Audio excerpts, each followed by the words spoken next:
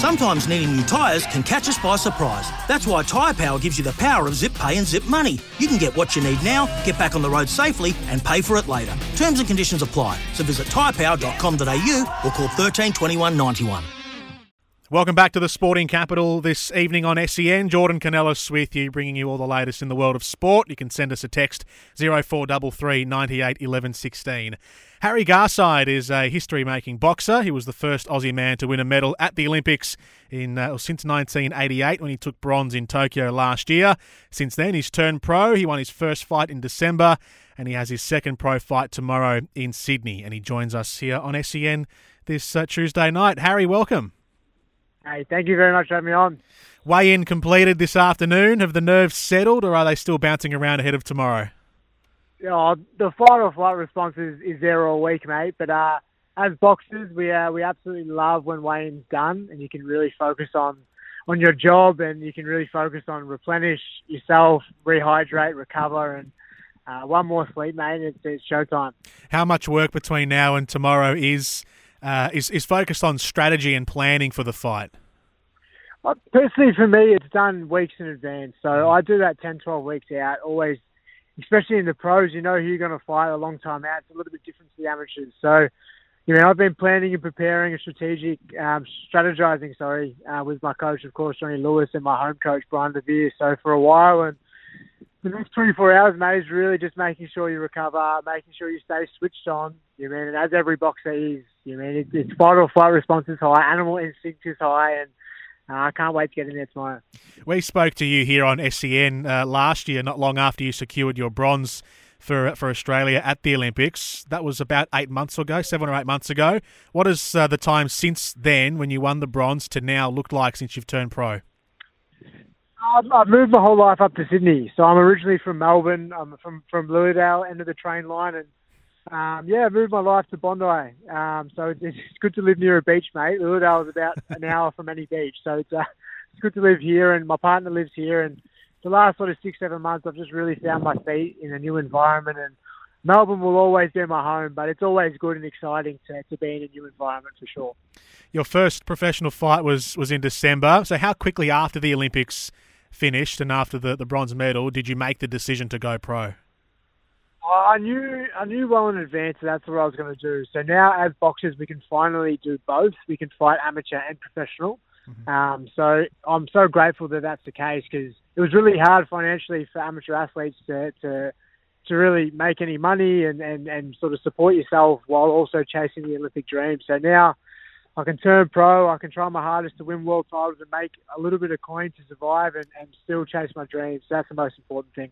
So how much different is the world just being in the professional boxing arena now, and from obviously from the monetary perspective which you described, but even just from business and dealings, and I suppose you've got the same team around you, but now that you've made the jump from amateur into professional, how much different are you viewing the world in at the moment?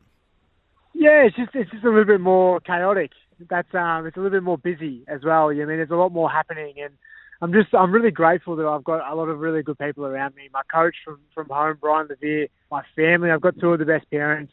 They always keep me very grounded, and I think that's very important.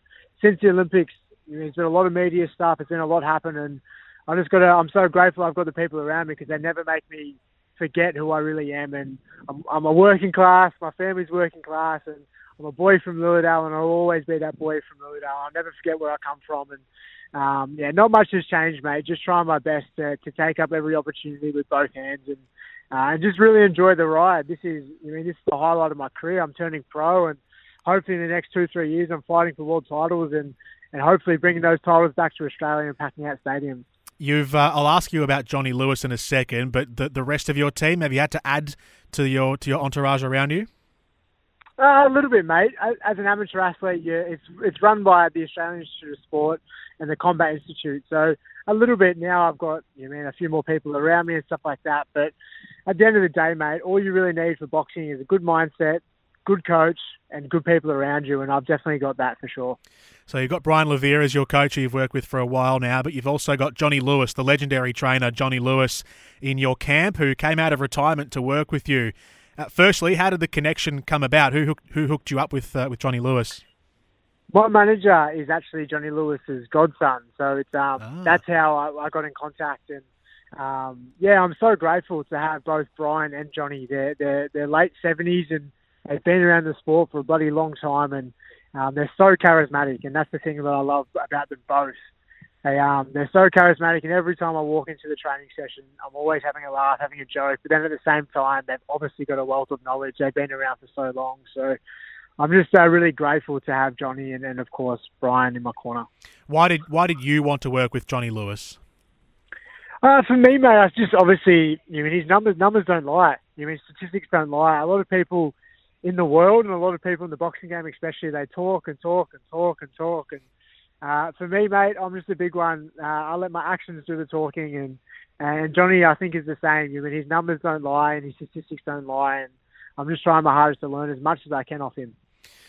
Does Johnny's training methods complement your fighting style? I think absolutely. I've been learning a lot and viewing boxing in a different sense in the last 6 months, which I think is really valuable. You can get a little bit stale if you're training in the same environment with the same people for a long time. So he's definitely teaching me a lot, especially about the professional game, and I'm excited to really showcase that over the next sort of year, 12 months of my career. What have you added to your training regime and to your style maybe in the ring? For me, mate, I'm just trying my best to settle down and relax, not be so. I think in the amateurs you get 9 minutes. You get 3 rounds to really cram as much in. It sometimes seems very rushed. So it's almost like 2 different sports. So I think I'm just really focusing on being patient. I've got 30 minutes now. I've got 10 rounds to make my mark and leave my impression on the fans and leave my impression on the judges. And I'm excited to just really slow it down and get in there and have some fun. So Johnny oversaw Jeff Fennick and Kosher Zhu achieve world titles in their careers. So you've joined a prestigious stable of students to work under him. Did Johnny agreeing to work with you and you having that connection with him now, does that almost, in your mind, does it sort of verify or authenticate the talent you have and the belief that you have the real potential? I think so, mate. That's been one of the biggest things that I've been trying to work on since the Olympics is just to really believe in myself more. I think when I come up against Andy Cruz, the Cuban, in the semi-final, I almost lost that fight before I got in, and that's because I didn't have the deep believing that I could actually beat a boxing great like that, Andy Cruz. So having someone like Johnny come out of retirement, it gives me a lot of hope and it gives me a lot of faith in myself. So I've just got to believe it myself. I can have so many people around me believing it, but it's up to me if I truly believe it. And I think having someone like Johnny come out of retirement is always a good thing. Olympic medalist Harry Garside with us on SEN ahead of his fight tomorrow in Sydney. A rising tide lifts all boats, Harry, and the Aussie boxing tide is rising at the moment with George Kambosos and Tim Tszyu, the Maloney brothers. We've got Jai Opetaia fighting for a world title in a couple of weeks. And then the youngsters like yourself, Justice Hooney, Sky Nicholson, who's coming through now. Ebony Bridges won a world title the other week. How encouraged are you by the strength of Aussie boxing and how strong it's getting at the moment? Honestly, I can't get over how good it is at the moment. It's so exciting, especially being one of the younger ones of what's around at the moment. It's exciting for me. The golden era is well and truly back in Australian boxing, and I grew up training alongside people like Jason Waitley. He went to the 2016 Olympics, and that's someone who I look up to. And he's Jai Opetaia's number one sort of contender in Australia, and having him as a role model was fantastic. And to have all the other names that you just mentioned as role models, I'm just trying my hardest, mate, to train hard and keep winning fights and join that list. Does the success of the other boxers, how much influence does that have on you in terms of just people that you talk to, contacts that you have, the circle of Australian boxing people that you're surrounded with? Does all the news and the hype circulate around among you and the personnel? Absolutely, mate. I really do love the boxing community in Australia. Just one thing I would love to say as well, I feel like we could work together a little bit better.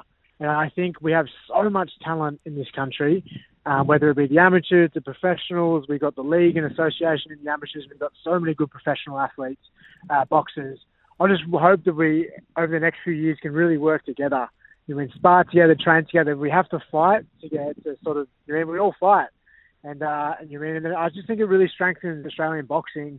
And then we can actually go overseas after all working together and really sort of cement ourselves on the international stage, and I'm just really excited for the next sort of 5-10 years of Australian boxing. Is that so? I'm not trying to pin you down as trying to create a headline or anything here, but do you feel that means that, has it felt to you that maybe Australian boxing has been a little bit fractured in the last few years? A little bit growing up. I just feel like some people don't want losses on their record. Some people don't want to work with each other, and I felt that growing up a little bit, mate. And I've definitely felt the opposite to that as well. I felt there's a lot of good people who work together, of course, as well. But I just definitely do think that as Australia, we can really work together as one and go overseas and become one of the best boxing nations around at the moment. Your fight tomorrow is against Manu Matei, the Matrix, the Sydney boy. So you're fighting in his town. What's the scouting report for a return for him? What kind of boxer is he? He's really good, mate. I fought him actually in the amateurs back in 2018, and I got the win then, but he was a little less experienced, and he's improved a lot over the last 4 years, and so have I. So I know it's going to be a good, hard fight. I've been training, I've been preparing, and I'm sure he's going to come to fight. And I just can't wait to get in there tomorrow and really show off my skills. What are you expecting from him? Is he going to attack you early? Is he going to sit back a little bit? What do you expect? To be honest, I'm actually not too sure. He, in the press yesterday, he was talking a little bit about he's going to knock me out and stuff like that. So there is potential that he might come forward the first few rounds, but I'm not too sure, mate. Whatever gets thrown at you, as athletes and as boxers, you've got to adapt really quickly, and that's something that I'm going to try my hardest to do in the first minute of the fight tomorrow night, and just get in there and have a red hot dip and try my best, and that's all we can do as athletes. How have you found, you're only one fight into your pro career and the second one's tomorrow night, but already are you finding that just the pace of the fight, the tempo, have you had to change things up since stepping into the big leagues? Not heaps, mate. Boxing's boxing, of course, and there is just some differences, obviously, between amateurs and professionals.